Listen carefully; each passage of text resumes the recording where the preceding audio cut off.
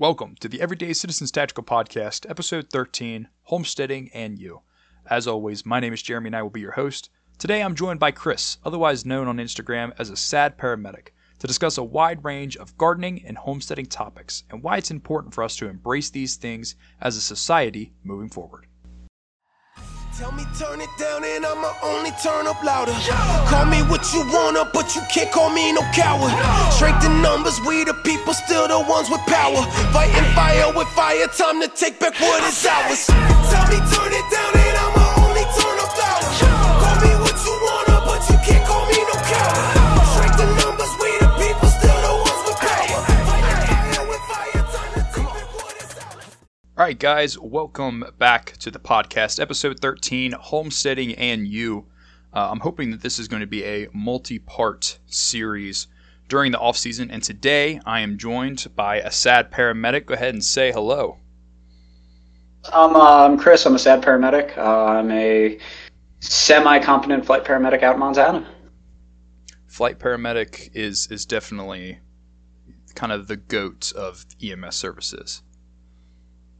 I appreciate that. Thank you. I'm excited to be on. Thanks for having me. I'm glad to have you here. You know, you have kind of a mixed Instagram channel yourself, but you are a big homesteader. I would say, and you know, homesteading is kind of a weird term. I feel like that we use sometimes. I feel like there's a lot of niche to it in a sense. It's not normalized. Yeah, I totally agree with you on that. I think at least like going through school, the idea of homesteading was you needed 1,000 acres and a mule to have any form of a homestead. I think the term a lot of people are starting to find some comfort in is like micro-steading, especially with property values going up to what they are and home values being so hard to actually get. I think micro-steading is a really cool idea that a lot of people are starting to join and take comfort in. For sure. And it seems like the internet as a whole kind of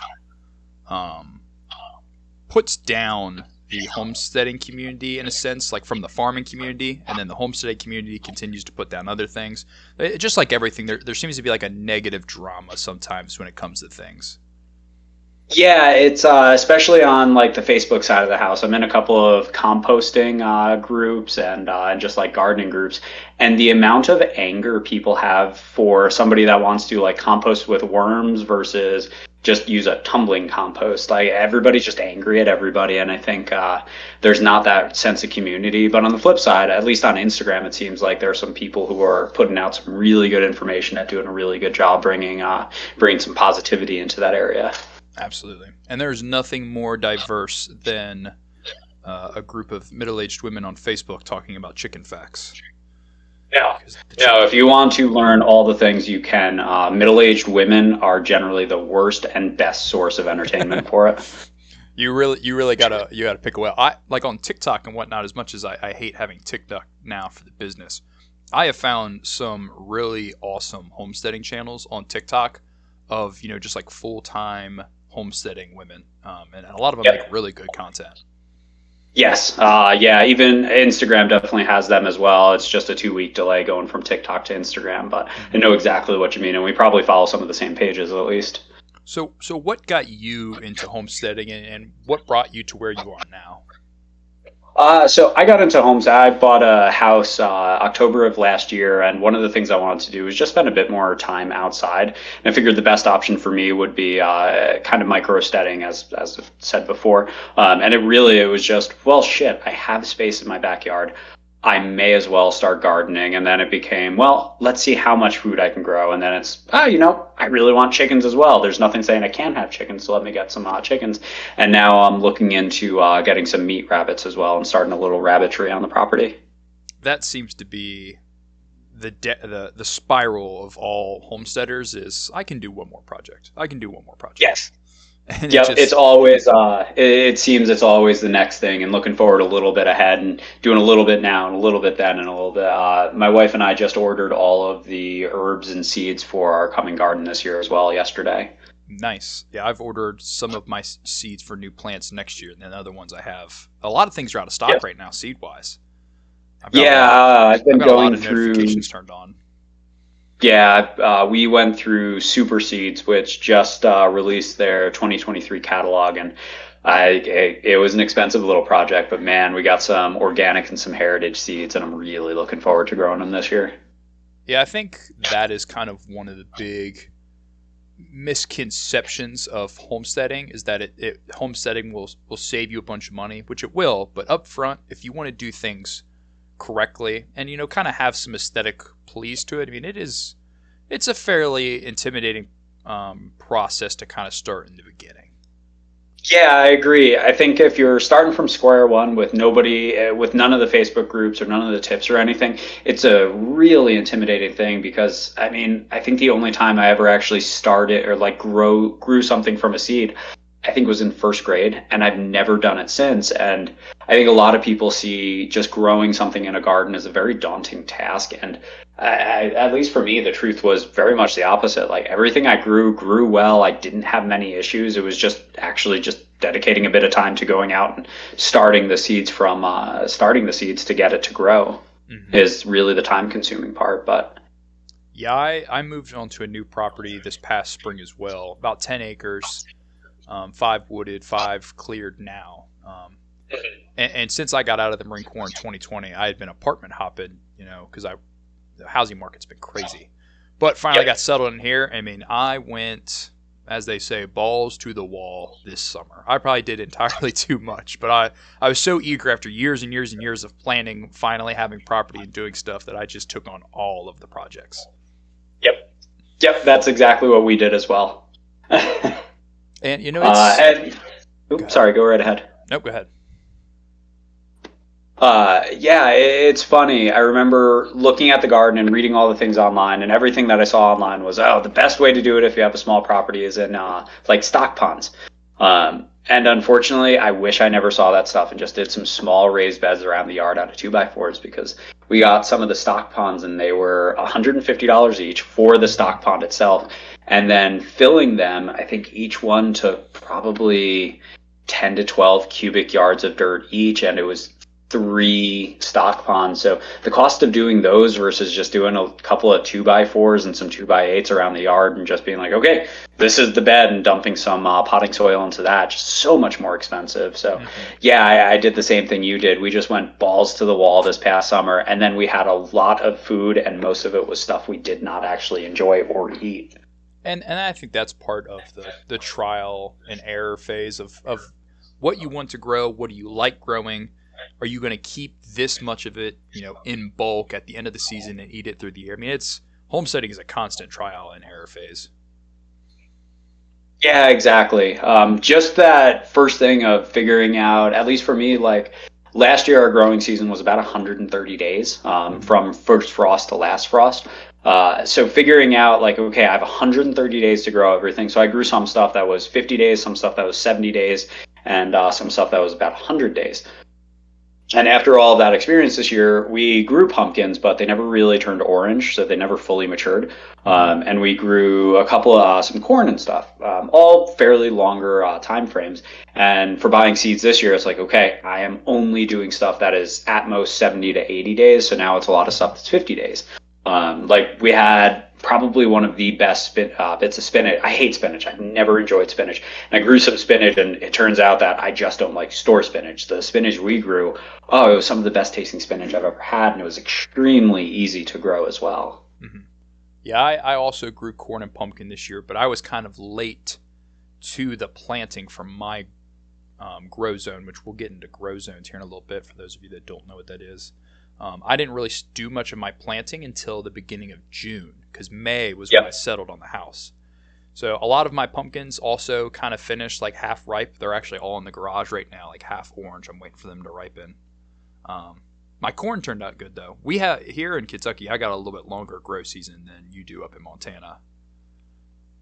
I feel like it's the 4th of July and you guys are getting your first snow. basically.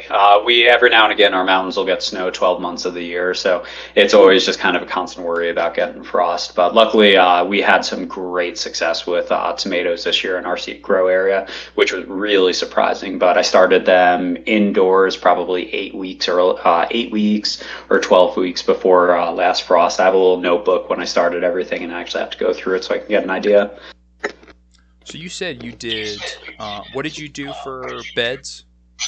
The galvanized. So I did stock ponds, the little metal, big. I think it's what is it? Probably 5 foot long, 2 foot wide by 4 foot deep. I did them in what's called a Hugin culture style. So I had sticks and logs on the bottom, and then I had some broken down wet hay over that, and then leaf litter and debris over that, and then dirt on top. But just filling them with dirt was extremely expensive. So going forward this year, I'm just going to build some cheap little raised beds with scrap 2x4s and 4x4s and 2x8s, whatever I can get my hands on, and just fill them that way. And it should be a little bit cheaper. Also starting to look into creating my own potting soil, which again, like you would never think about doing that because it's like, no, I need the Miracle-Gro. I can't make my own soil. It turns out it's extremely easy to make soil, and it is significantly cheaper by the cubic foot. So it's worthwhile looking into that as well. It's just cocoa coir, vermiculite, and peat is the main things in Miracle-Gro potting soil. It's just different percentages of it for each of the different types of it. So it's extremely easy to even make your own potting soil. Nice. Yeah, so this year I did the raised bed method because I looked at kind of I didn't know if I wanted to do direct sow because I had a fair amount of space there where I could have done a direct sow into the ground. But at the same time, I kind of like the raised beds because it organizes things a little bit better and makes things a little neater. So I did the raised beds. I did 2x6s by 10 foot. And so it only took 3 to make the raised bed. I did 2 10-footers on each side, and then I would cut the 10-footer in half to make the short sides. That way my raised bed was only 5 feet wide, and I could reach it from any spot of the raised bed. And I didn't have to fill the beds with as much material, only 6 inches of material, because then underneath that I was directly in the ground. Yeah, and I did a bed the same way. I had some old siding for my house. I was just sitting up in the garage. The people before me had left it. And same thing, they were 10 or 12 foot and just cut them down to size, cut them in half and everything. And the plants in that did better than the ones that were in the stock ponds. So I'm probably going to be doing that the rest of the way. I really like the stock pond method for lettuce and tomatoes just because it just took in so much heat. And the tomatoes seemed to love it. The lettuce didn't do well in the heat in the summer, but did really well in the spring when it was still a bit cool out. And again, that's just stuff that comes from, okay, this worked pretty well, but this worked really well. Let me go forward and do this. Mm-hmm. And it varies a ton by plants on what the plant preference is as far as pots, tanks, direct sow, water level, how much you water. I mean, plants vary so much. It's a ton of trial and error. Exactly. And again, like even all of I think we had 2 plants completely fail, and that was pickling cucumbers and then regular cucumbers, which isn't a huge deal. Would have been a nice little bonus. But I mean, our squash did amazing. Our pumpkins did amazing. We had more tomatoes than we could eat, lettuce, spinach. And then we had snow peas that were killed by some wind. But again, it's all just, well, I really like this food. Let me try growing it and see if I can. I won't do corn again this year just because for the space that it was and the amount that I got out of it, I could plant other stuff that'll grow a bit more prolific and in less space. See, I planted corn this past year too. It was very successful outside of the deer getting to it because I failed to protect it correctly. But I'm going to expand my corn probably by like 6 or 7 times next year. Nice. And that's another thing I don't think people understand with corn, at least. And I had no idea when I was first growing it. Luckily, I read something before I transplanted them outside, but you need to be planting corn in like an 8 foot by 8 foot area in rows because it all pollinates each other. So if you don't have wind going through it, or if you only have one or two corn stalks, you're going to have really, really tiny or just no actual pollinated corn at all. And you'll have to hand pollinate it, which is a lot of what I had to do. I think I did a 20 by 25 block of corn, which came out to like, I'd say anywhere from probably like 15, 16 rows. And my corn all grew really fast, and I didn't even till the ground that I direct sowed into. I actually just took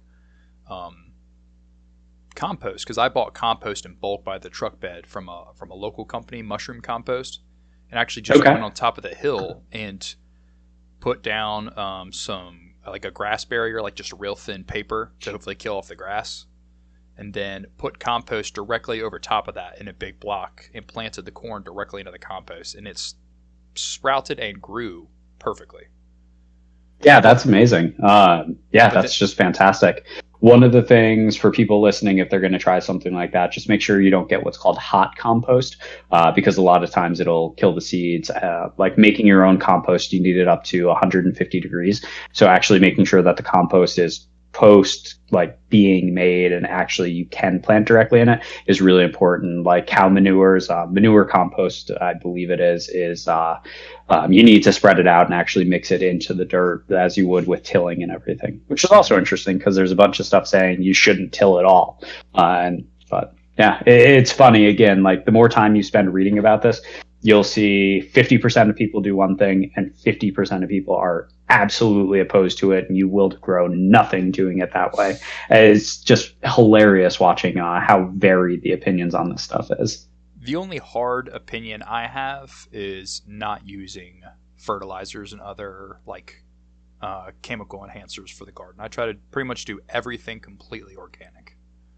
Totally agree with you on that. I was actually reading a study that got put out recently.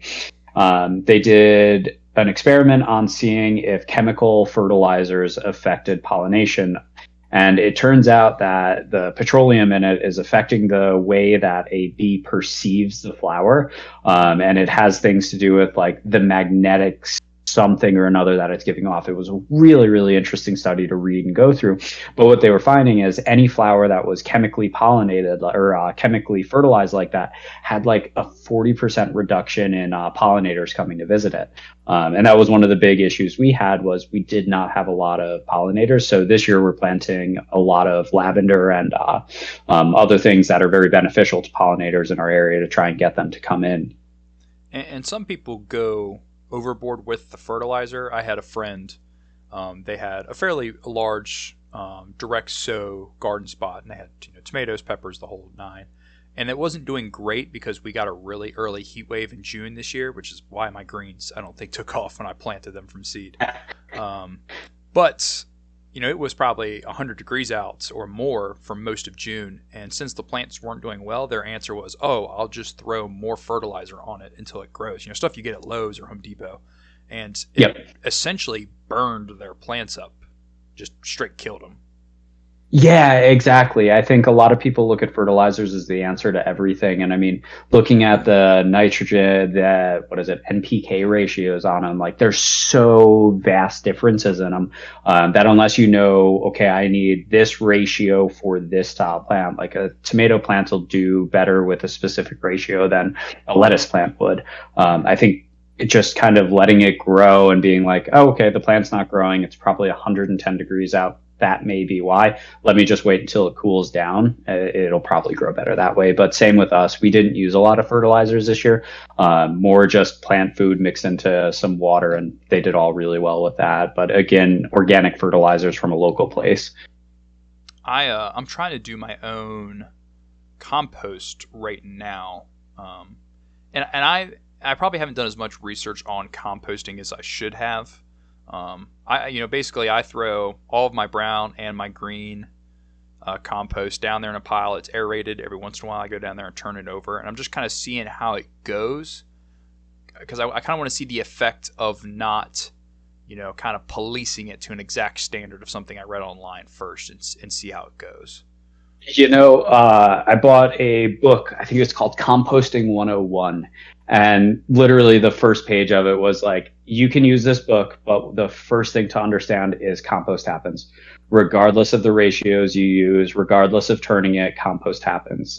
It makes sense because if you look at a forest when humans were still in the, not even so much hunter gathering, when we were still trying to run away from other actual apex predators, like people weren't out there turning the forest over and stuff like that. So everything was breaking down on its own. And really, like the composting method I'm doing, I'm just throwing stuff out, and as it composts, I just keep adding to it. So I'll turn it every few days. I have one of the barrel composters, and it seems to be working pretty well for me. So I think people get really caught up on composting. You have to do it this way, when realistically, if it's biodegradable, it will compost. Yeah, all of our green scratches from the kitchen that we don't give to the chickens goes in the compost pile. All of the shavings and manure from the chickens, that goes to the compost pile. And then the horse manure, I like to collect that up every once in a while and throw that in there. And then I probably don't turn it, honestly, as much as I should. But, I'm just kind of seeing how it goes at this point. Exactly. Yep. We're doing something really similar and using the deep litter method for our chickens this winter, just because the coop I got's not super well insulated and it'll get to -40, -50 here. So I'm just trying to get it to break down and start composting to put some heat inside of the chicken coop. But we were doing the same thing beforehand. Every week when I would clean out the chicken coop, just throw it directly into the compost bin. And that's bringing in bacteria. That's bringing in a bunch of stuff that's really, really good for composting. Biggest thing you just need to do is just make sure it's at some point it's heating up to kill off all the negative bacteria. But yeah. Yeah, I'm doing the deep method for my chicken coop as well. Our cold season came earlier than normal. So November 1st, I stopped cleaning out my chicken coop. I go in there and I kind of just turn over all of like the pine shavings and the manure and whatnot, and then I throw just a very light layer of clean shavings on top of it. And I'm just going to keep doing that over and over again, because my chicken coop, it was built by hand, but it's also not insulated at all either, and I don't want to put like an electric heat source in there. Yeah, exactly. And we're doing the same thing. I was cleaning it out weekly. And then once this started, it's like, whatever, added a bunch of pine shavings, some straw. I've just been throwing like a quarter cup of scratch directly into the chicken coop just to get them to turn it over to save me some work. Interesting. Yeah. It's funny. My chickens love to go down to the horse pasture when I throw hay out for my horse. And they like to annoy the horse by like 20 something chickens standing on top of his hay and just turning it over before he can even start eating. And he just looks at them that's hilarious. What the hell? Sometimes I have to go down and shoo them away. And then I'm imagining once you walk away, they're right back on that pile. Oh yeah, there's so many. They're little velociraptors. Oh, dude, it's hilarious. I was talking to some coworkers about that yesterday, how chickens have not forgotten they are dinosaurs. Mm-hmm. Especially like around like the 8 to 12 week mark, when they're just big enough to like kind of start to look like grown chickens, but they still run like little chicks. They look like velociraptors running around. Oh, it's hilarious. And honestly, I think out of all of the things I've done, just getting some chickens has been the best. It's just the amount of not necessarily favoritism. I'm sorry, I'm missing the word right now, but the amount of stuff I'm able to give to my neighbors with no expectation of anything back, just the relationships that I've been building from being the guy with fresh eggs. Mm-hmm. Oh man, it's been amazing. Eggs have been one of the most useful things, and I have bartered for more stuff with something I get for almost free out of the backyard than anything else I have. My chickens are just a shy week old of 6 months right now, and they're not started laying eggs, but they kind of came into maturity at a time where the light in the day started to go away, and I was kind of late adding supplemental light to the chicken. I just put the new light in Friday. So it's probably going to be a couple weeks for them to get acclimated before they start laying the eggs based on the new light. Yep. Yep. We didn't add a light to ours. If they stop laying, so be it. But we have 11 and we're getting right now. I think I've gotten 6 today so far, and I'm waiting to see if some more lay. The biggest issue I've had is we have one that lays at like 5 o'clock in the afternoon. She just likes to lay late in the evening, and all the other ones will be like, yep, 9 o'clock. We've given you our egg. We're going to go enjoy the day. And she's like, no, I'm going to wait until the evening time. See, and that right now, I'm thinking about, because I free range my chickens, I'm thinking about confining them to the coop for the next couple of weeks to the run, because if they are out there laying in the middle of the afternoon, I'm not going to know, and they're not going to know to lay in the boxes if I've just let them run around all over the place. One little entirely off-topic tip for you that I learned the hard way. We let our chickens kind of free range probably 2 or 3 times a week just because we have a small backyard next to a road. One of them had laid an egg in our lilac bushes, and I didn't find it for probably a couple of weeks. And as I was going to just throw it into the compost, I was sitting there and just tapping on the egg with my thumb. Turns out when they like rot inside of the eggs, they don't always crack, and they can explode and cover you with rotten eggs. And it was one of the most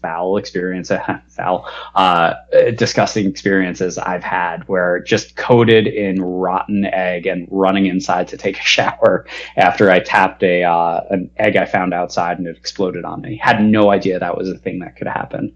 Did you use trainer eggs with your chickens? Nope. I did. I got some trainers. Sorry, go right ahead. I was just going to say, I got trainers in there right now.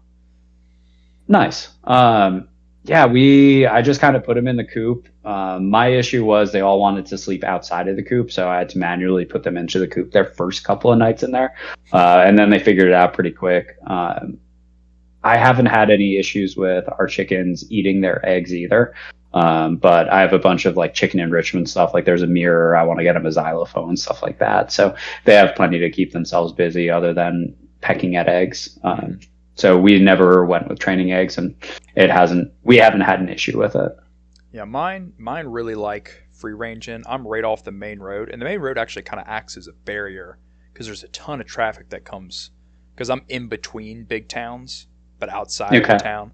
So the constant traffic on the road, I think, keeps them on my side of the road.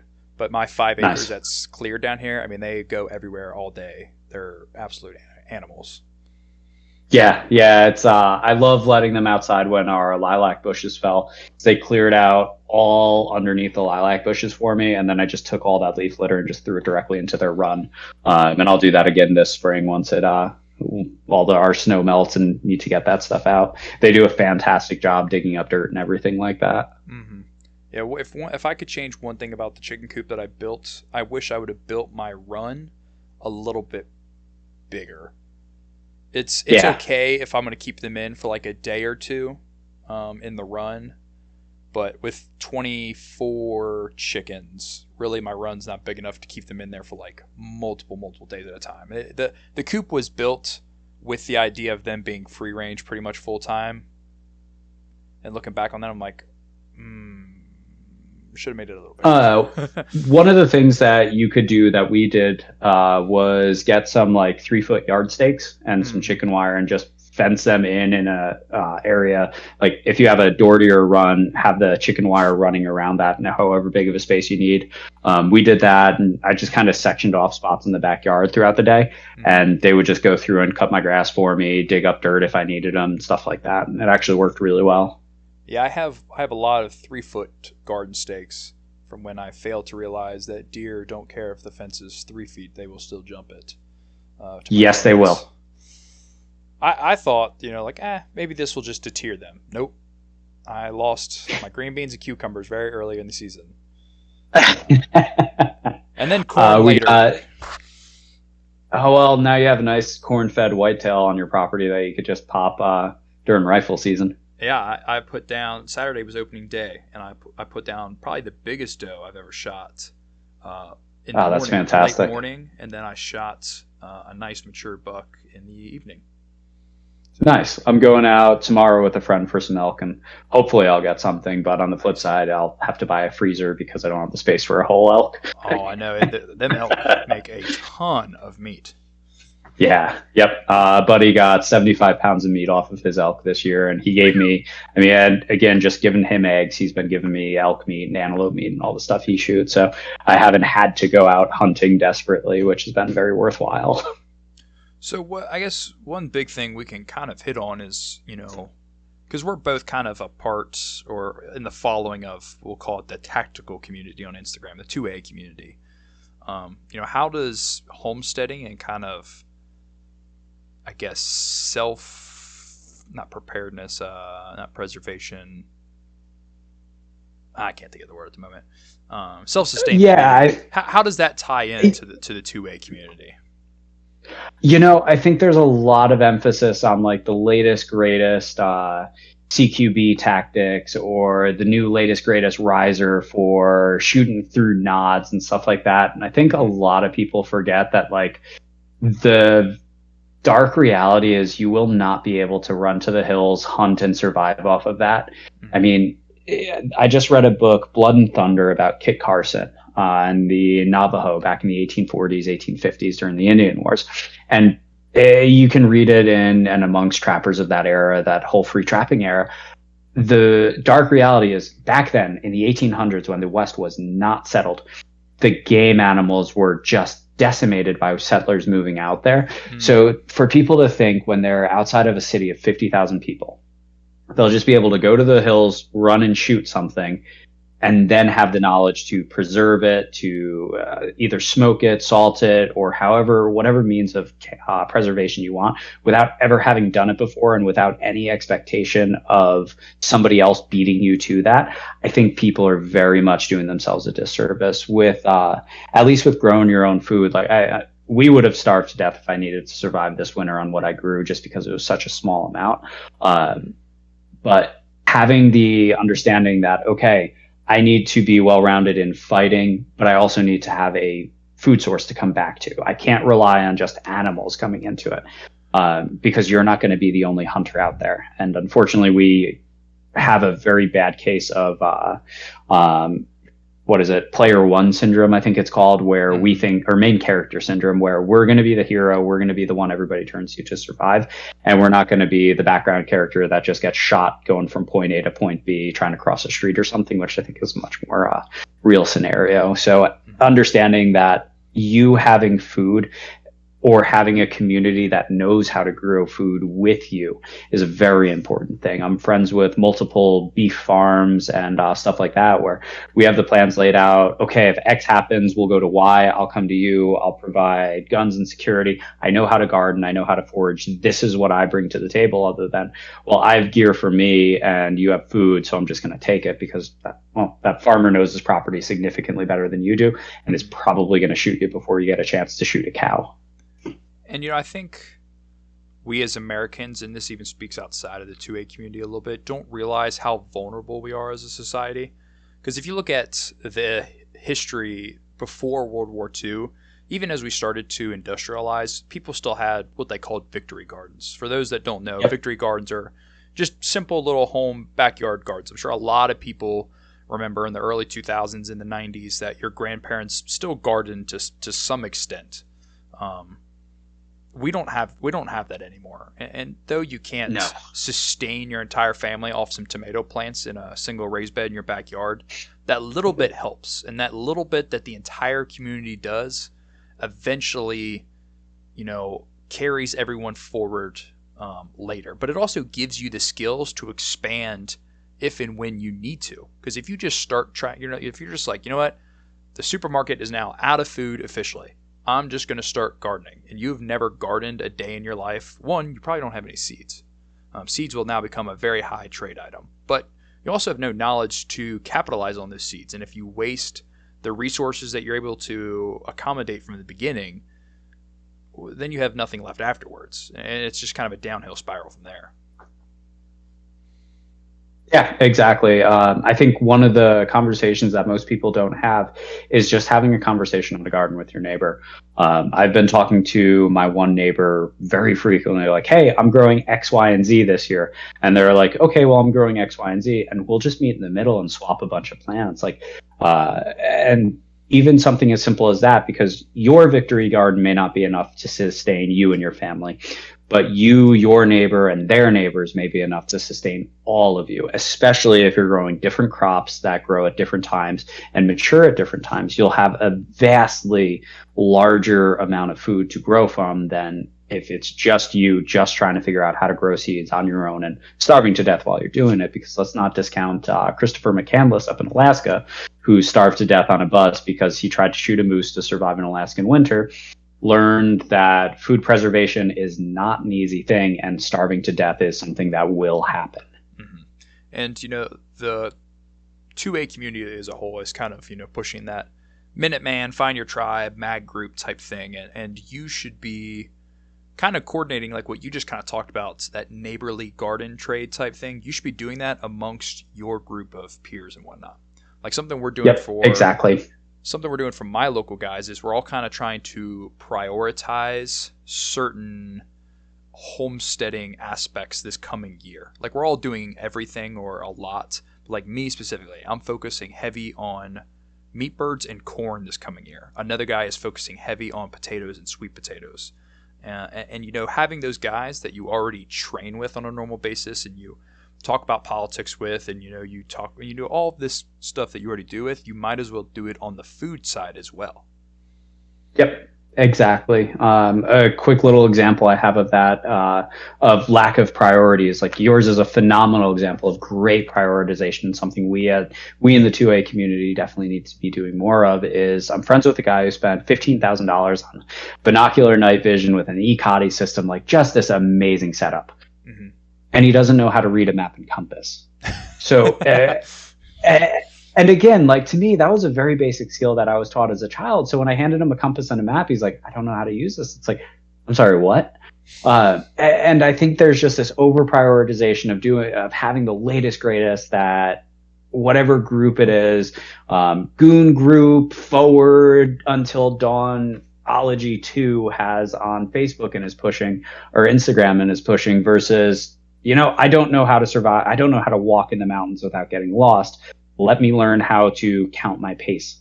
Let me learn how to use a compass and figure out magnetic north versus true north, stuff like that. I think we do a really bad job at understanding and prioritizing that. And food is the basis of all that, because if you're hungry, you are not going to do a 10-mile ruck, or you're not going to do a 10-mile ruck well.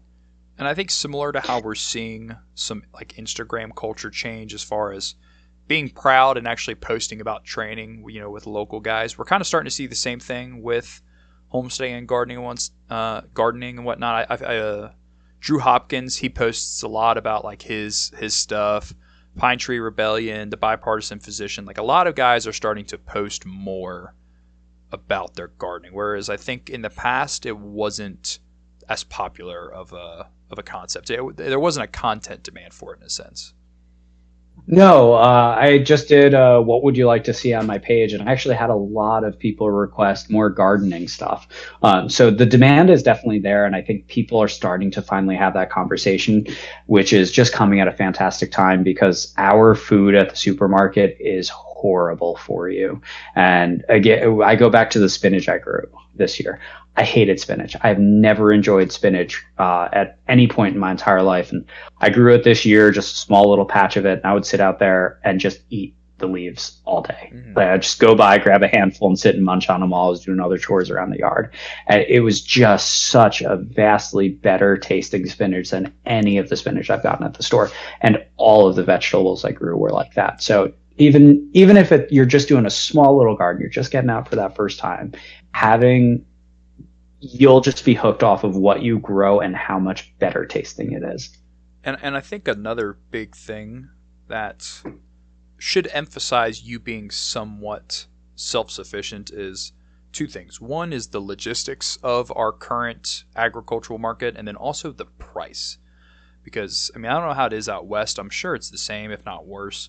The prices of food is honestly kind of ridiculous at this point. I understand why it's expensive, but if you would have told me even in 2020 when prices were already going up that we would get to the prices of food where we're at now, I'd have been like, that's a stretch. But I mean, it's crazy.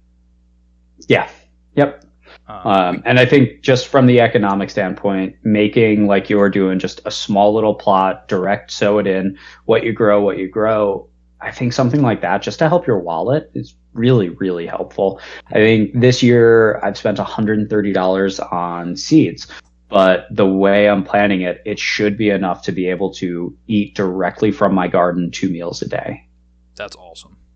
And I think another big thing that people don't realize is that homesteading or gardening complements the stereotypical prepping aspect perfectly. Because we talk a lot about storing dry bulk foods, rice, flour, pasta, all that kind of stuff. And that's long shelf life type foods, but like canned foods, like canned green beans, canned pears, and like fruits and vegetable type stuff, that stuff is already, one, not great for you to begin with, but also doesn't taste very good, and it's not going to keep coming back to you. Whereas if you have a storage of good dry bulk foods, and now you have a garden where you can continue to grow fresh produce to complement the things you did put into bulk, now you have a system that can last much, much, much longer. Yeah, I totally agree, especially if you're complementing it with adding more to it and backstocking whatever you're eating. You don't have to worry about your stores running out because you're constantly replenishing it at least several months a year. And then you have something for the winter that's like, I want some fresh tomatoes. You can just go and grab some fresh tomatoes from your pantry. It's a fantastic option.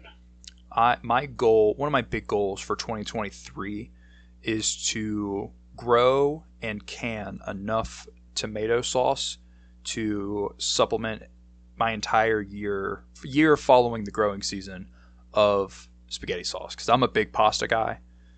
Okay. And pasta sauce is something that's easy to store in bulk, but I want to can enough tomato sauce to supplement all tomato products from fall 2023 to spring 2024.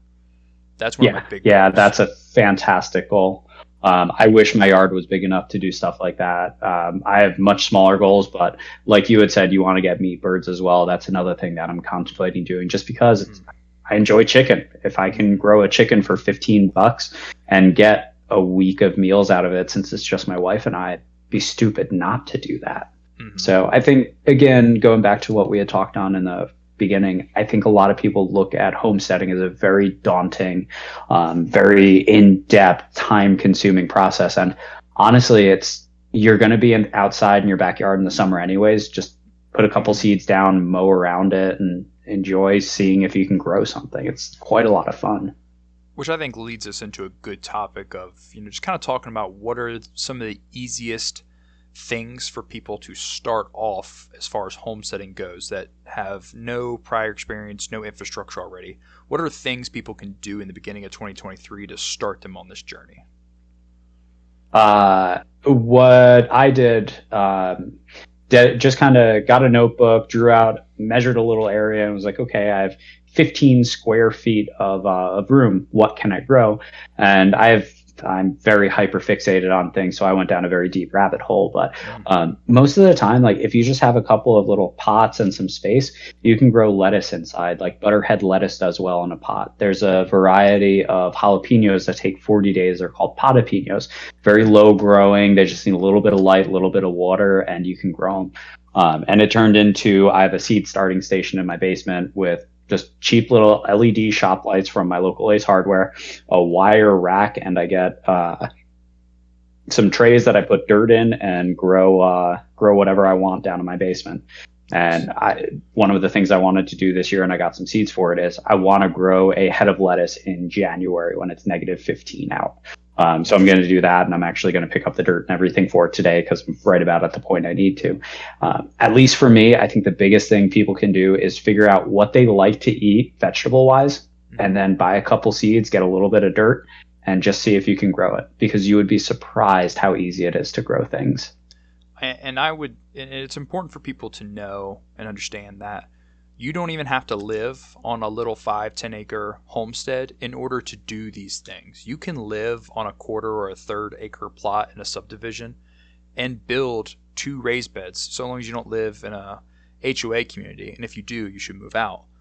But Yes. you can build a raised bed or two. I would suggest two in your backyard and grow enough, fruits and vegetables and whatnot of something of your choice to, make some supplemental cans of salsa and some spaghetti sauce and maybe some pickles. Like, you don't have to do massive, massive projects. Again, starting small, is completely fine. And you don't even have to turn it into a huge operation at some point in time. It could literally be just an evening hobby thing you do where you like enjoying working on the garden with your spouse or your kids or something like that, because that is also a very good, I think, cultural aspect to all of this is, not only just spending time with people, but also just, handing down knowledge to future generations to hopefully fix the world we live in now. Exactly. And for what it's worth, just because I think everybody thinks of Yellowstone when they think of Montana, I live in a small little town. I'm on a 16th of an acre, and I was able to grow probably 50 pounds of food this year out of 4 raised beds in my backyard. And they're not big raised beds. I think all said and done, I had 40 square feet of garden space. So you don't need a lot to make a lot of food. You don't need a vast, wide open space. It helps to have more. There's a little spot next to my yard, that's city property that I have to mow. And I'm going to approach him and see if I can just turn it into a small little like community garden. If I can, I'm going to grow a vast field of corn on it and see if that'll help. Nice. And if they say no, then I'm going to be like, okay, well, I'm not mowing it. You can't do anything about it. It's your property. But again, I think just starting it is the best thing people can do. Going to Walmart, picking up a couple seeds and just seeing.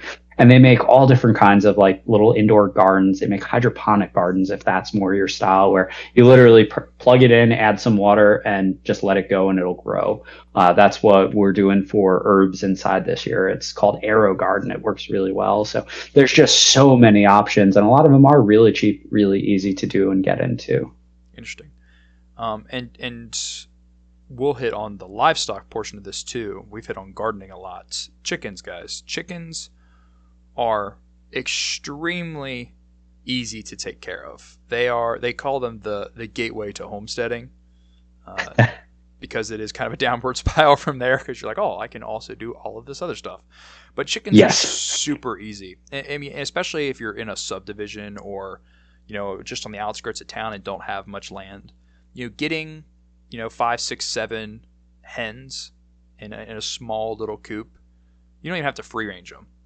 But, having that supplemental, especially eggs on a normal basis, you don't need a rooster. It's nice to have a rooster. I have 2 roosters, but just having those supplemental eggs on a weekly basis and being able to supplement your diet, trade, like Chris has talked about a ton through this podcast, having that ability is really interesting. Plus, it kind of adds, I would say, an aesthetic light to your little homestead, if that's what you want to call it, or your whatever fancy title you want to it. Chickens just kind of add a little bit of excitement and light to doing everything. I love going outside and seeing my little velociraptors run around the yard. Yeah, same on my end. One of my favorite things to do this past summer was have my cup of coffee, feed my chickens, and just listen to chicken sounds. And I don't know why that was, but that caused me more dopamine release and like relieved the vast amount of stress than anything else. Was waking up at like 6 o'clock in the morning on a day I was working, having my coffee, and just watching my chickens cluck around. It is so much fun, and like you said, it just brings something back to your yard that I think is missing. A lot of fun, especially when you watch them like jump. I think chickens jumping and chickens running is the funniest thing I've ever seen. Especially when you have food. Yes. Our chickens will try and steal bones from our dogs, which is, again, just going back, they have not forgotten their dinosaurs. And if you have a little bit of property, you can look into getting goats. A girl I'm friends with from high school just got 2 milk cows. And if I lived outside of town and had a bit more property, 100% I would have a milk cow, just because with non-pasteurized milk, you can make cheese. You can make so much with fresh milk that you can't otherwise do. And same thing with goats. For anybody who's wondering, like, goats are great little things to have if you have a smaller piece of property and allowed to have it. Now, with that being said, with goats, you got to make sure that you have some sturdy infrastructure, because goats are magicians. Yes. Yeah, goats are both smart and very agile creatures. They do not care about pain. They will just walk through just about anything. It's got to be solid Yep. or have a lot of volts behind it. Yeah. I was thinking Yeah. about doing goats this coming year, but I was thinking about doing meat goats. But in the end, I was like, Okay. I don't know if I'm going to eat this much goat, and if I'm going to do it, I want to be able to self-sustain it in a sense. So then I have to keep my bucks and my does separate sometimes, and keep my younger bucks away from my older bucks. And in the end, I was like, this isn't really worth it. And for me, milk goats, dairy goats weren't necessarily um, an option either, just as busy as my schedule is. And I promise, guys, it don't matter how busy your schedule is, you find time, you find a way. But especially in 2023, expanding the business, I mean, I'm going to be doing a lot more traveling this year for teaching medical classes. So it's kind of hard to take on too many projects and then just expect my fiance to also pick up where I left off while I start 9,000 outside projects while she also works a full-time job. So I have to keep Yep. that. That's something I have to remind myself sometimes, is that as much as it may suck, that there is a limit to reality, because you don't want to become homestead stressed to the responsibilities. Yep. I think just taking off a small bite at each time. And then, like you said, with chickens being the gateway drug to other farm animals, accepting the reality that, okay, I did chickens really well. Let me wait a year and see what taking care of chickens in the winter looks like. Because the other day when it was negative 15 and I had to be outside working with the chickens, I really wasn't that enthusiastic, and those chickens would look much better in my freezer. But next year, I know, okay, this worked really well with the chickens during the winter. This did not. Let me do more of this and less of this. So I think biting off just a little piece at a little time and slowly adding to your homestead is a great way to avoid the, oh my God, I have to wake up at 3 o'clock in the morning so I can milk my goats, water the goats, take out the chicken, do all of this other stuff. Yeah, there is. I know for me, what's a flight paramedic schedule look like? I work two 24-hour shifts a week. Okay, so yeah, I mean, I work 24 on, 48 off at the firehouse, and I know waking up early isn't the part that sucks. It's going outside when it's pitch black dark still, and I'm trying to fit in all of the things I need to do before both me and my fiance are gone for the day before I go to the firehouse can be a little hectic sometimes, especially in winter right now. Where it's like, all right, I have to go make sure that the chicken's ice didn't freeze. I got to throw my horse extra hay this morning. Got to make sure his water's not froze. Exactly. Exactly. And then on the off days, just planning for, okay, I need to go get X, Y, and Z so that I'm set for the next week of these things. I think going into it having a good plan is very beneficial, because I didn't do that this year with chickens. I was just like, I can have chickens. All right, I'm going to have chickens, and figured it out as I went along. And I think avoiding that will keep people from being a little bit overstressed and have a little bit more fun with it than anything. Because at the end of the day, if you're not having fun with doing this, you're not going to continue doing it.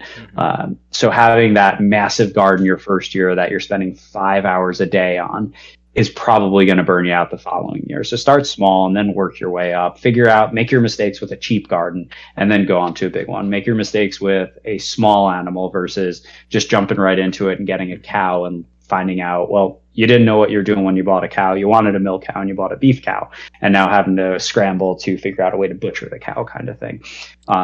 Just talking to people in your area that do it as well. I'm messaging a couple of friends to do a seed swap. I know there's going to be a local poultry meetup, and I might bring a couple of my chickens and swap them for some other varieties of chickens. Stuff like that just comes with experience, getting into your Facebook groups and just talking with your local community people. In my town, the Ace Hardware is apparently the go-to place for all the old people to talk shop about gardens and livestock and everything. And, sometimes you're going to have a plan and it's not going to work out. I went into this year with a huge, great, very detailed plan. And then there was still so much where I was like, damn, I should have done this completely different, or this failed, or whatever it is. And that's okay. You continue to learn, and you just try again next year if something doesn't work. Or maybe your results weren't as great. Like for me, the big thing that sucked this year was in July, my green bean plants were thriving. And I like green beans, and fresh green beans are really good. But the deer got in the garden and ate my green bean plants. So when I replanted my green beans, I had like a 20% sprout rate. In comparison to when I planted prior, I had a 100% sprout rate. So things are going to happen, and that's okay. Exactly. I went into my garden with every square inch of it planted out, followed none of it.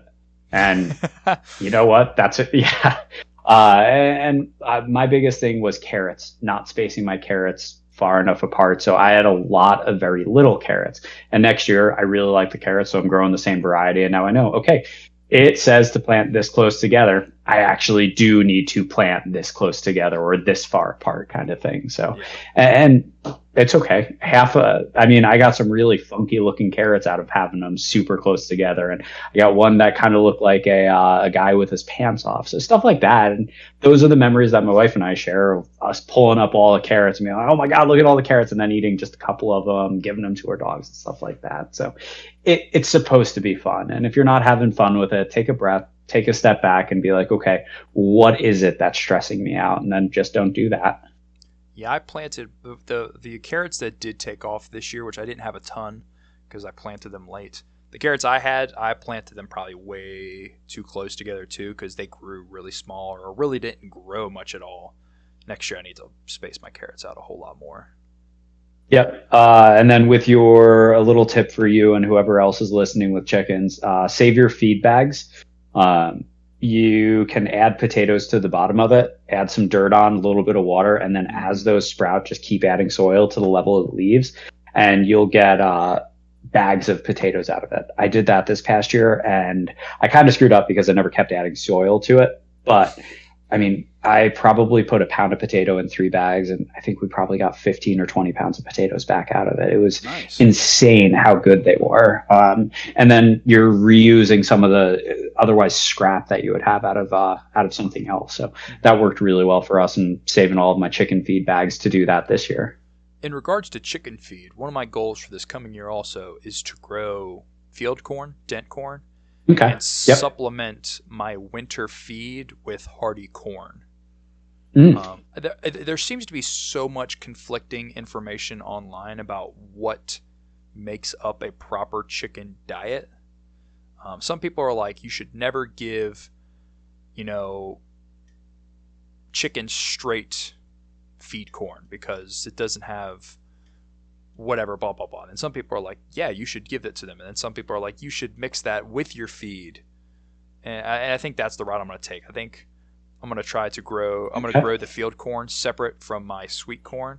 And then, through the winter, just adding an extra scoop of good field corn with their normal serving or probably a little less of their layer feed just through the winter months as, I don't know, just because. I really don't know why. I just want to see what it does. Yeah. And that's the fun thing is you can just do that when you have your own chicken. Yeah. I think we're feeding them a high protein layer feed and a high fat layer feed just because of how cold it gets. If they have a little extra fat, that's fine with me. Yeah. But that I do 2 cups of scratch throughout the day for them. And then they have easy access to warm water and their regular layer feed throughout the day. And then all of the chicken scraps that my wife and I produce, which amounts to maybe like 2 or 3% of their diet. And I'll throw in like a pumpkin or a cabbage or something that I'll pick up for them. But yeah, it's funny. I mean, the variety that you will get when you just Google homemade chicken feed is insane how much. And like you said, just some people are like, no, only feed them this or feed them this with this. And there's just so much information on it, and all of it contradicts whatever else you read after it. A lot of people say growing your own chicken feed is easy, but when you look up like what's supposed to be in a proper chicken's diet, there's so many different things.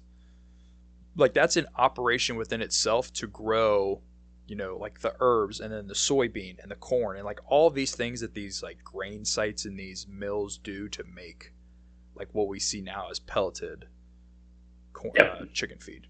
Yep.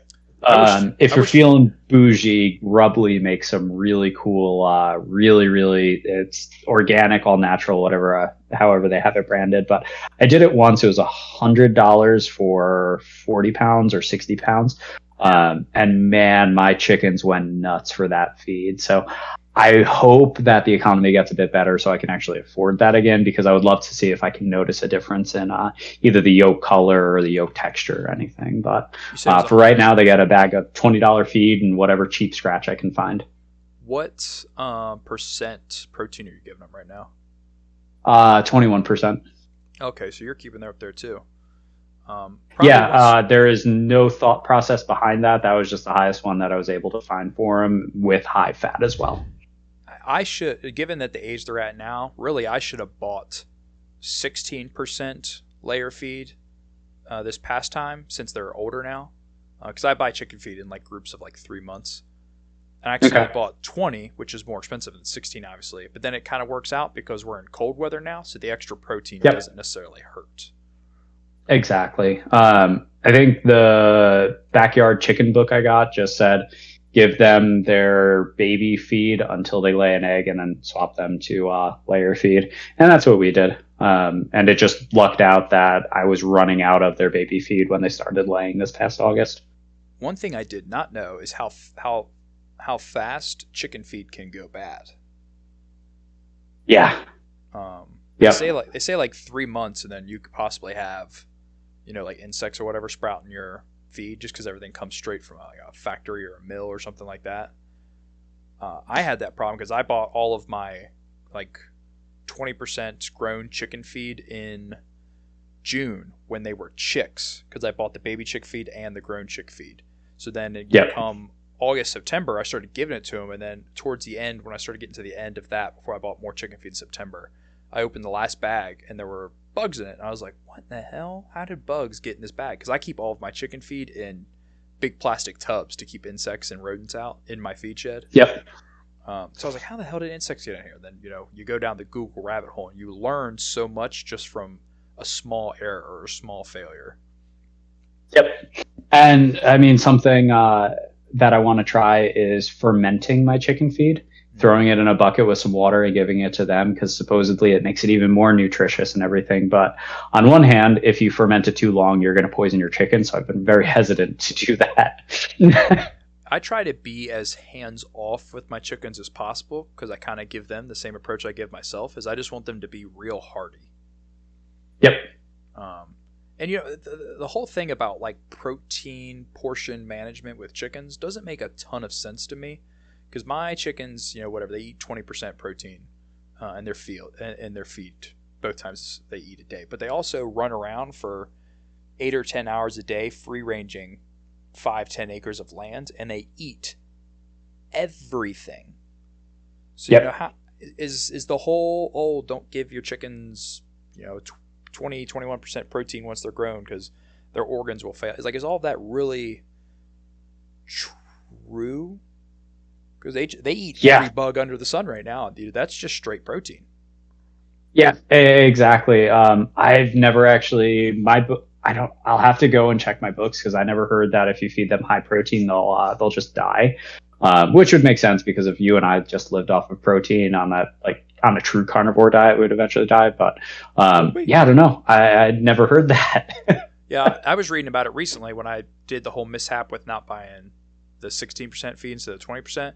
Apparently in like grown chickens, if their protein levels get too high, they say that your chicken's gallbladders will just fail from over protein. But then, in my mind, I'm like, as omnivores in nature, why would they just die if they eat too much protein? Like, that doesn't make any sense to me.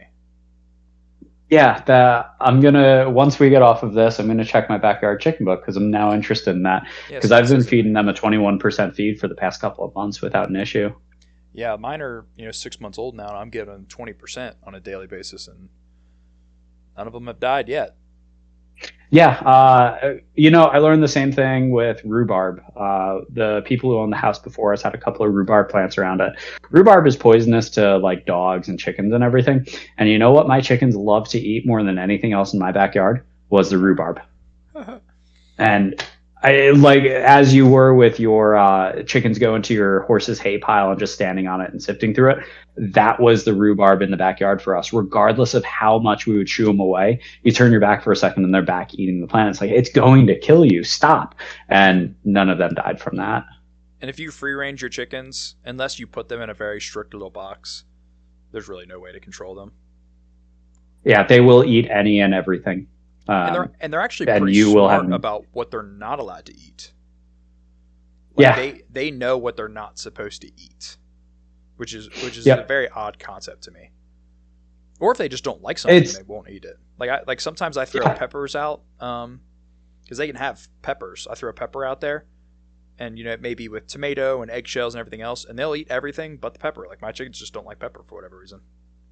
And mine love them. I threw out or added, just gave them a bowl of red chili flakes, and they went apeshit for it. They ate, and still to this day, I mean, I add them just for the color and the yolk. They don't add anything. Chickens don't have capsaicin receptors, so they don't even know it's hot. They just apparently really like the taste of it. But I got told I'm not supposed to feed my chicken onions, and I regularly have like half of a leftover onion from cooking. I give it to them, and again, like nothing bad's happened yet. So we got 12, successfully raised 12. We lost one in September at 7 months old. And like the only thing I can think of is she had a heart attack.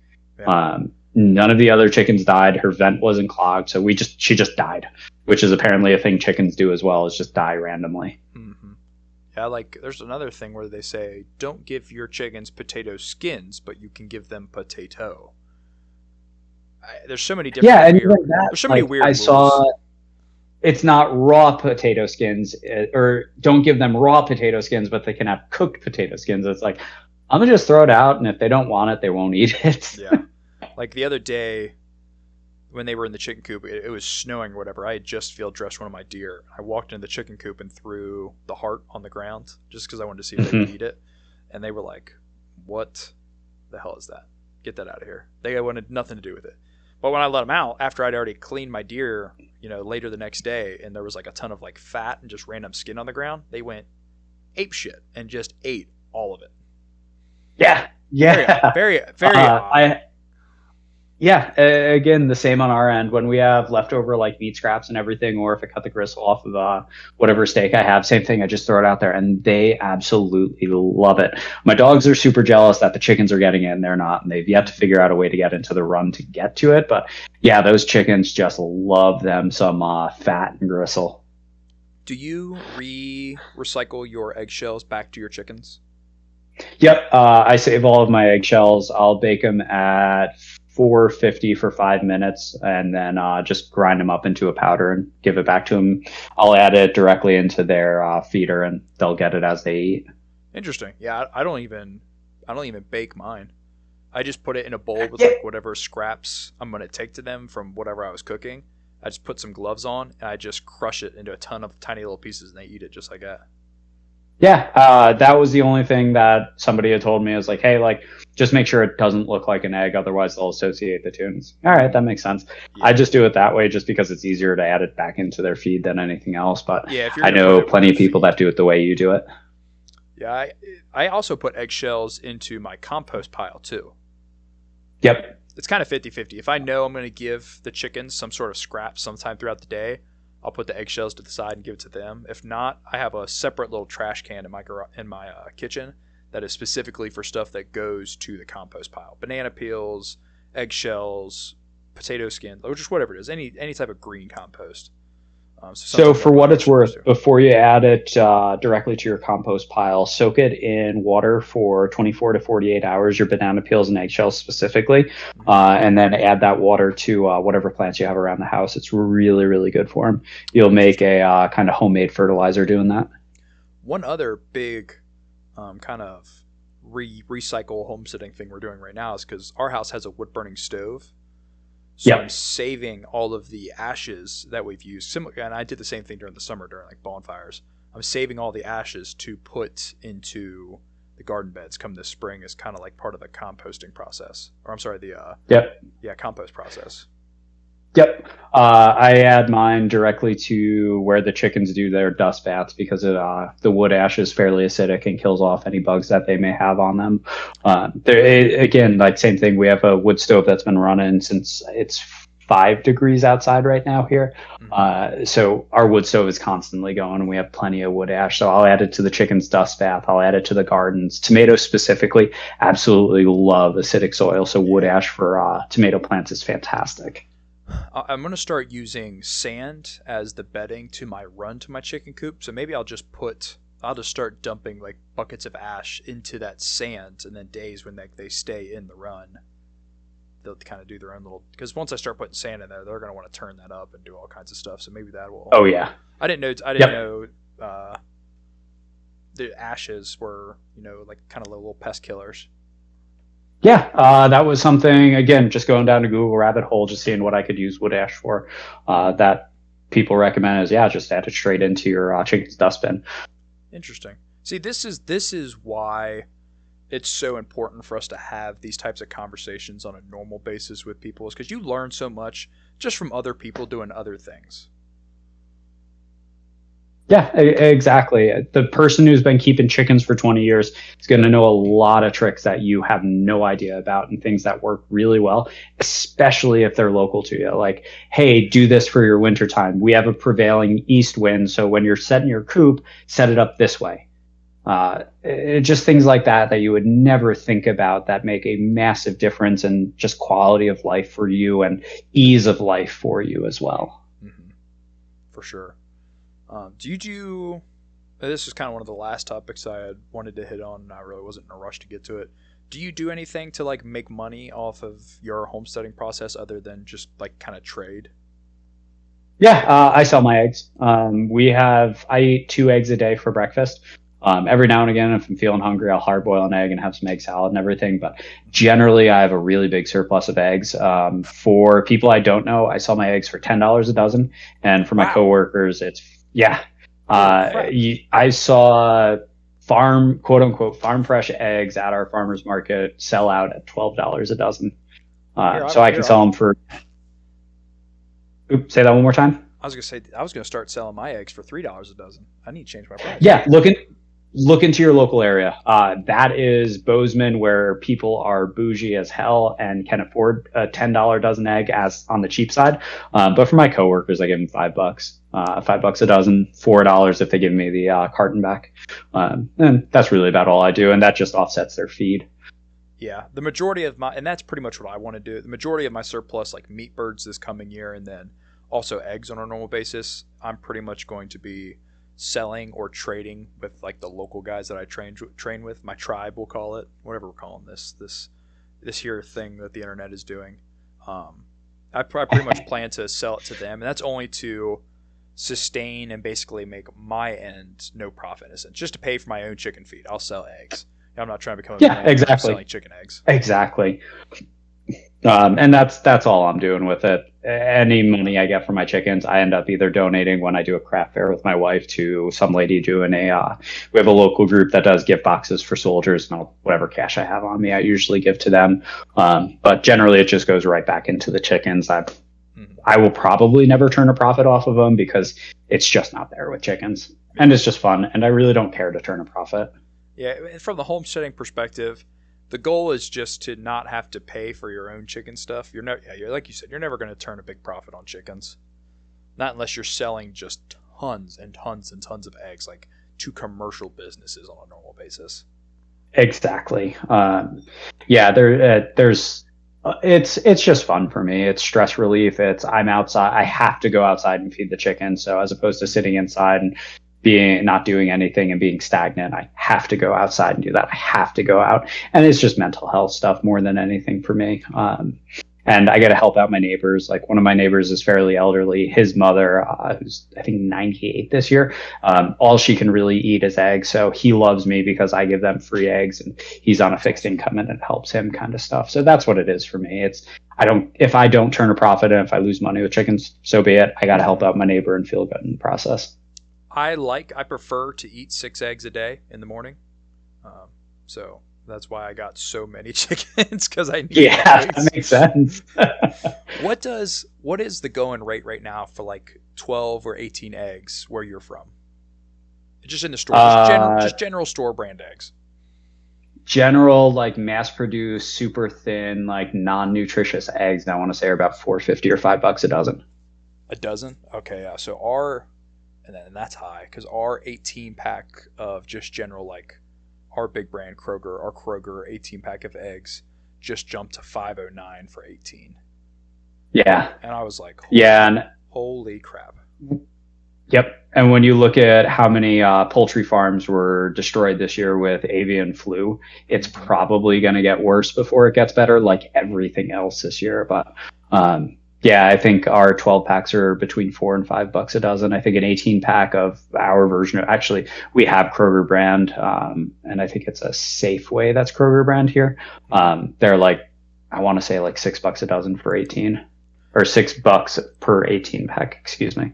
And if there's any reason I could give to people to why you need to start diving into some sort of project of any of the many things we've talked about today, 2022 is a perfect example of why. Because not only did we have the bird flu, significantly damage, established flocks of turkeys and chickens and whatnot throughout the U.S., both on the egg side and the meat side, but we had tons of random food processing plants burned down, but also agriculturally, we had a very bad year. The war in Europe set aside, the entire world was kind of in a drought throughout the year. And I mean, I've been talking to some of my buddies from out west in Montana and Wyoming, and I know hay prices is not good up there right now, and it's high here too. But you guys are like way up there, and that is not going to reflect on specifically the beef market very well moving forward. Yep. Luckily, the one thing we had a lot of this year was rain, so our hay prices came down locally. So I bought from a local farm, Koenig Farms, the other day, probably some of the best tasting beef I've ever had, and they were 10% cheaper than Walmart on all of their prices. So I'll be going to them for all of my beef from this point forward. You guys had good rain where you're at in Montana? This past year, yeah, we had a very, very wet spring and summer, so we didn't have a lot of wildfires. But the year before that and the year before that, we were in drought conditions, and hay prices just went through the roof. Interesting. I talked to a lot of guys that said they got very little rain this year. Interesting. I would be interested in what part of Montana they were in, because Western Montana, where I'm at, we rained up until it looked like we were going to have a horrible year, because we got no snowfall, and then it rained almost every other day until I want to say mid to late June. Yeah, most people I know are from the east side of Montana, and they said they're okay, that's why. Yep. Like the areas of like Texas and Oklahoma too, they also had really bad droughts. Do you ever watch Bear Independence channel on YouTube? Every now and again, yeah. He's in Oklahoma, and he said that they went like 75, 80 days before they got rain between like spring and the first rain of fall. Wow. I mean, the Texas cattle market really took a big hit this year. I'm sure. Especially, what was it? Was it Oklahoma that had like 10 or 12,000 cows die off in a day because of the heat wave? Yeah, that was a really weird incident. Yeah, never happened before, hasn't happened since, but hey. I even know here in Kentucky, cattle farmers were struggling, and people were selling their cows early. Especially the price of fuel. I think the price of fuel is getting really everything more than droughts or feed costs or anything like that. I mean, people just can't run equipment on large operations anymore. Yep. Especially when you start looking into just the potential lack of availability of diesel fuel and how much that will impact everything, because unfortunately we're a very petroleum based agricultural society. So people use petroleum in their fertilizers. You need it to run your vehicles. So all of it is based on the availability of stuff. And like DEF, which is just urea and water, was extremely hard to get. And that is something that we need for shipping. All of your trucks, because of federal regulations, need a DEF tank, or modern trucks need a DEF tank. So you could just shut an entire section of our economy off just by lack of availability to a single product. And all of those prices get reflected back back onto us as consumers as those prices go up.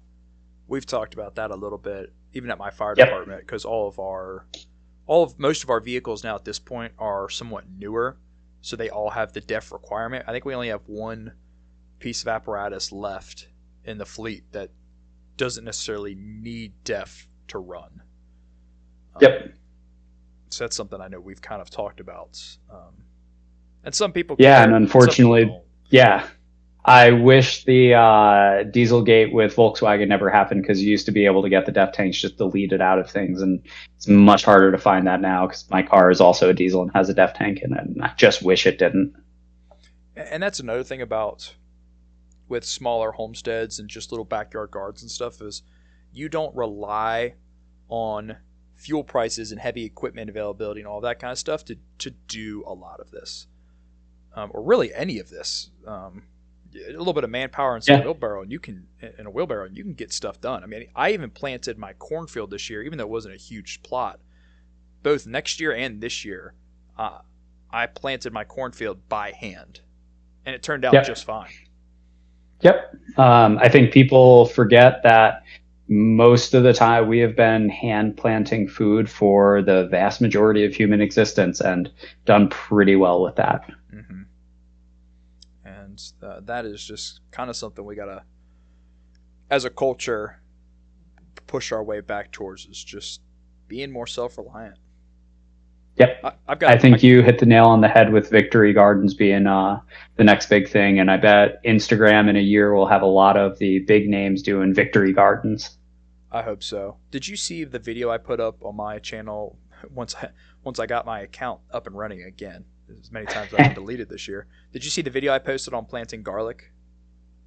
I didn't, actually. That's something that I know I'm late to the game, but I'm going to have to go look at that, because somebody had mentioned, hey, did you see your video on it? And I was like, no, God damn it, I wish I did, because I would have liked to have planted garlic this year.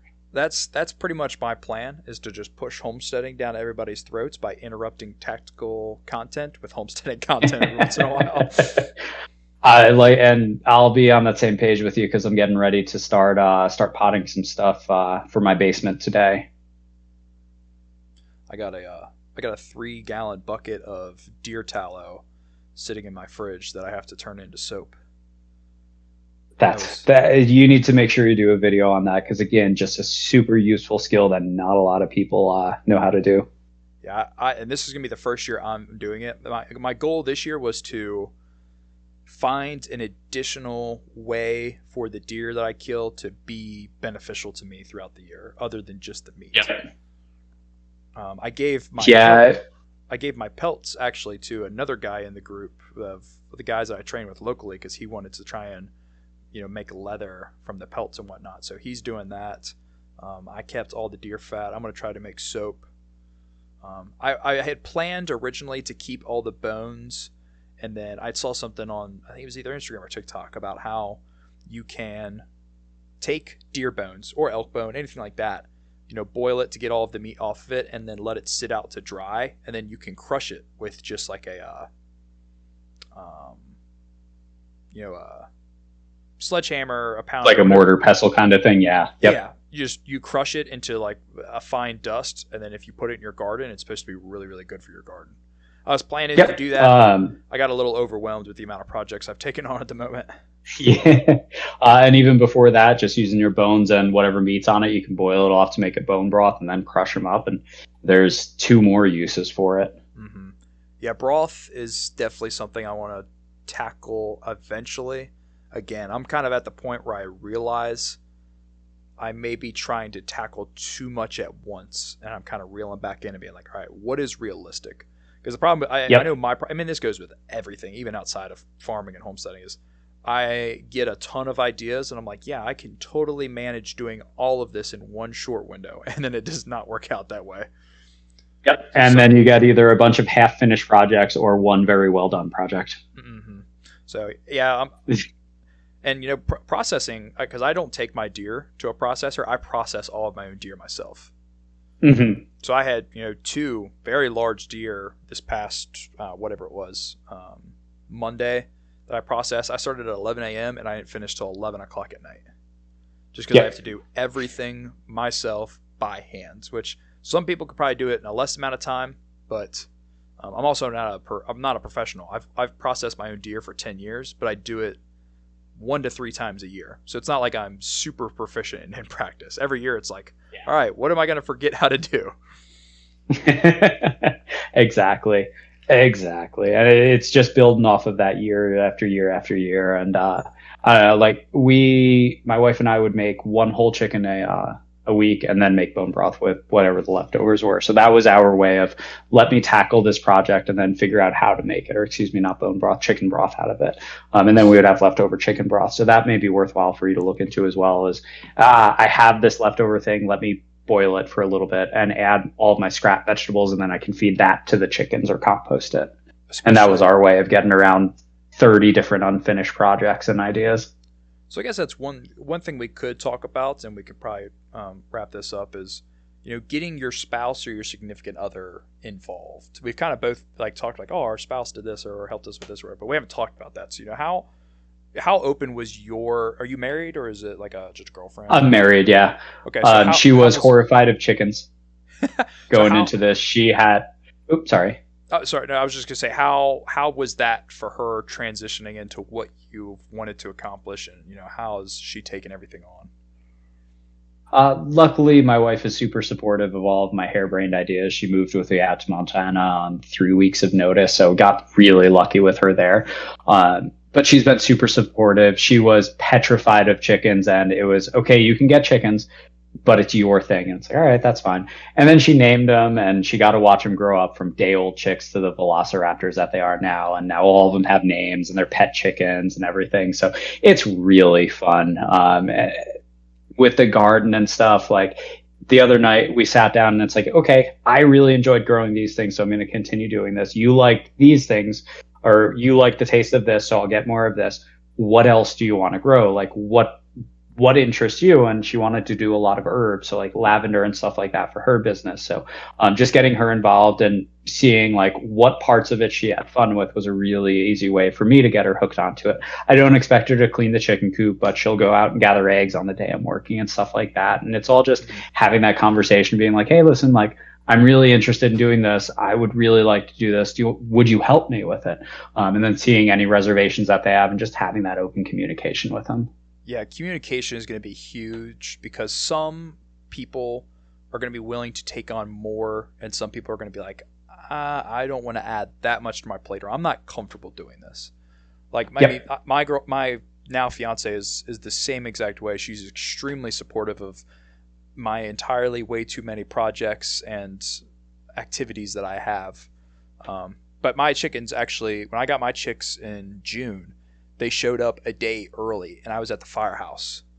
So luckily, my fiance is a teacher, so she was on summer break, and I called her and was like, hey, I know you've never managed or dealt with chicks a day in your life, but I need you to go get the chicks from the post office and then set them up in the garage and make sure that they're squared away until I get home tomorrow.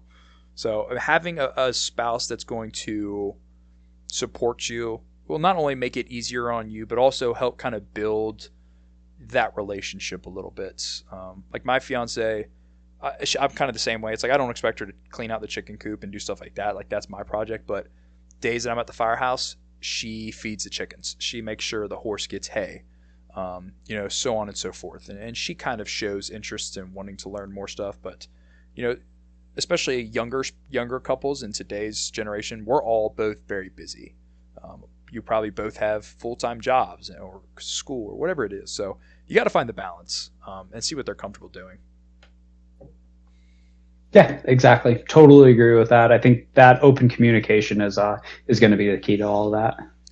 My fiance I don't think 100% knows this yet, but so all the salsa I made and canned this year was red salsa, but my fiance, man, I haven't broke that habit yet. She prefers green salsa. So she, after the growing season, she was like, hey, can we grow this variety of green tomato this coming year? She doesn't know yet, but that's going to be her project next year, is growing green tomato. And that's awesome. That's a really cool and a really good way to get her involved with it. And soon enough, you'll, because my wife was kicking me out of the garden quite often to take care of it. So my guess is you'll end up in that same spot eventually, Sue. It's fun though. And even if you're single, Yeah. it's fun. It gives you something to do, and it's productive. I sometimes, feel a little overwhelmed, or I think to myself, I'm like, man, why do I take on so many responsibilities? I got so much to do. I feel like I'm never caught up. But at the same time, I remember being in the Marine Corps on my off days, and then even after getting out of the Marine Corps and living in an apartment during the COVID days, is like I always thought to myself, like, I would rather be doing anything other than watching remakes on TV right now, or just sitting around. Like, I wish I had just stuff to do. Hard work sucks sometimes, and having responsibilities sucks sometimes, but at the same time, it's super fulfilling, and it is probably more mentally healthy for you to be stressed in this way than to be stressed in ways that really don't matter in the end. Exactly. Exactly. A great quote I heard was, you're going to turn 30 one day. You may as well be 30 with a nice garden. I like that. Somebody's put that on a t-shirt. Yeah. Oh, well, I think we have hit. I mean, we have been all over the place. I hope that everybody learns something out of this, and hopefully we've motivated a few people to dive into this next year of all scales. It's important. We got to do these things, and it all starts, with things like this. Us just trying to change the culture of things. Exactly. I think having the conversations is a first step, and then getting the people interested in it and seeing it and making them feel bad that they're not doing it is going to be the next step. Mm-hmm. Do you have any favorite social media channels that you would like to shout outs as far as homesteading or anything like that, kind of to point people towards? Yeah, I do. It's Wish a Bish Wood. That is who I go through for the vast majority of questions I have. It's somebody out of Oregon, I believe, who does a fantastic job with it. And then I'll shout out my homie Jordan, who's helped me with a lot of projects, and I've bounced a lot of ideas off of him. And that's No More of This Crap on Instagram as well. Both of them are really good people and really good resources that have helped me quite a bit. I like buying books as well, so I bought all of the cheap books I could get my hands on. Your local library is another great resource. I will shout out all the local libraries. Most of them sell old books that they have. If you go to those or a used bookstore, you can find books directly related to your local area with what grows well, how to grow them well. And I think that's another good resource to know too. Another really good resource for people on the local scale, if you don't have friends that are already into this kind of stuff or family members, is usually your local plant nurseries, places that sell seeds and premature plants and stuff like that at the beginning of spring and whatnot. Those are usually run by some old timer that's been around forever, or your local feed stores and mills. You go to places like that and ask questions, you're going to get answers. Those guys love to, or women if it's them running it. Those older folks that run those types of places love teaching new people and just spreading information and growing the things that they really care about. So don't be afraid to go to those types of places and just ask questions. Be like, this is what I want to do this next year. Out of everything you've got here, what do you suggest I get started with? You'll get the information that you want. Yeah, that culture is really interesting and very different from what we see on Instagram, where there's a lot of bullying of first timers because the person who bought a Care Arms or an SCCY gets the shit bullied out of them. You go to a plant nursery and you just tell an old timer there, hey, listen, it's my first time growing a garden. I have no idea where to start. You will get from them more resources than you would ever know what to do with, and more information. And I think, like you said, just being willing to go in there and say you're a first timer is the best way to start those conversations and get some really, really good information. I've been trying to bully my friend Isaac, who we refer to as Plant Daddy, into picking up his Instagram content. Unfortunately, he doesn't have a very predominant channel for me to shout out, but a shout out to my buddy Isaac for helping me and a lot of the other guys in the local group he's gave us a ton of knowledge. He actually put on a PowerPoint class this spring all about planting and how like soil works and like all that kind of stuff, which was super awesome.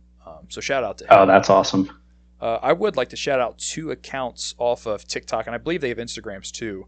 The first one is the Homesteading RD, and then Homegrown Home Gathered. Those are probably my 2 favorite homesteading channels. They're kind of like me, just like smaller plots of land. They're not big farm operations, but they do so much. My idea to make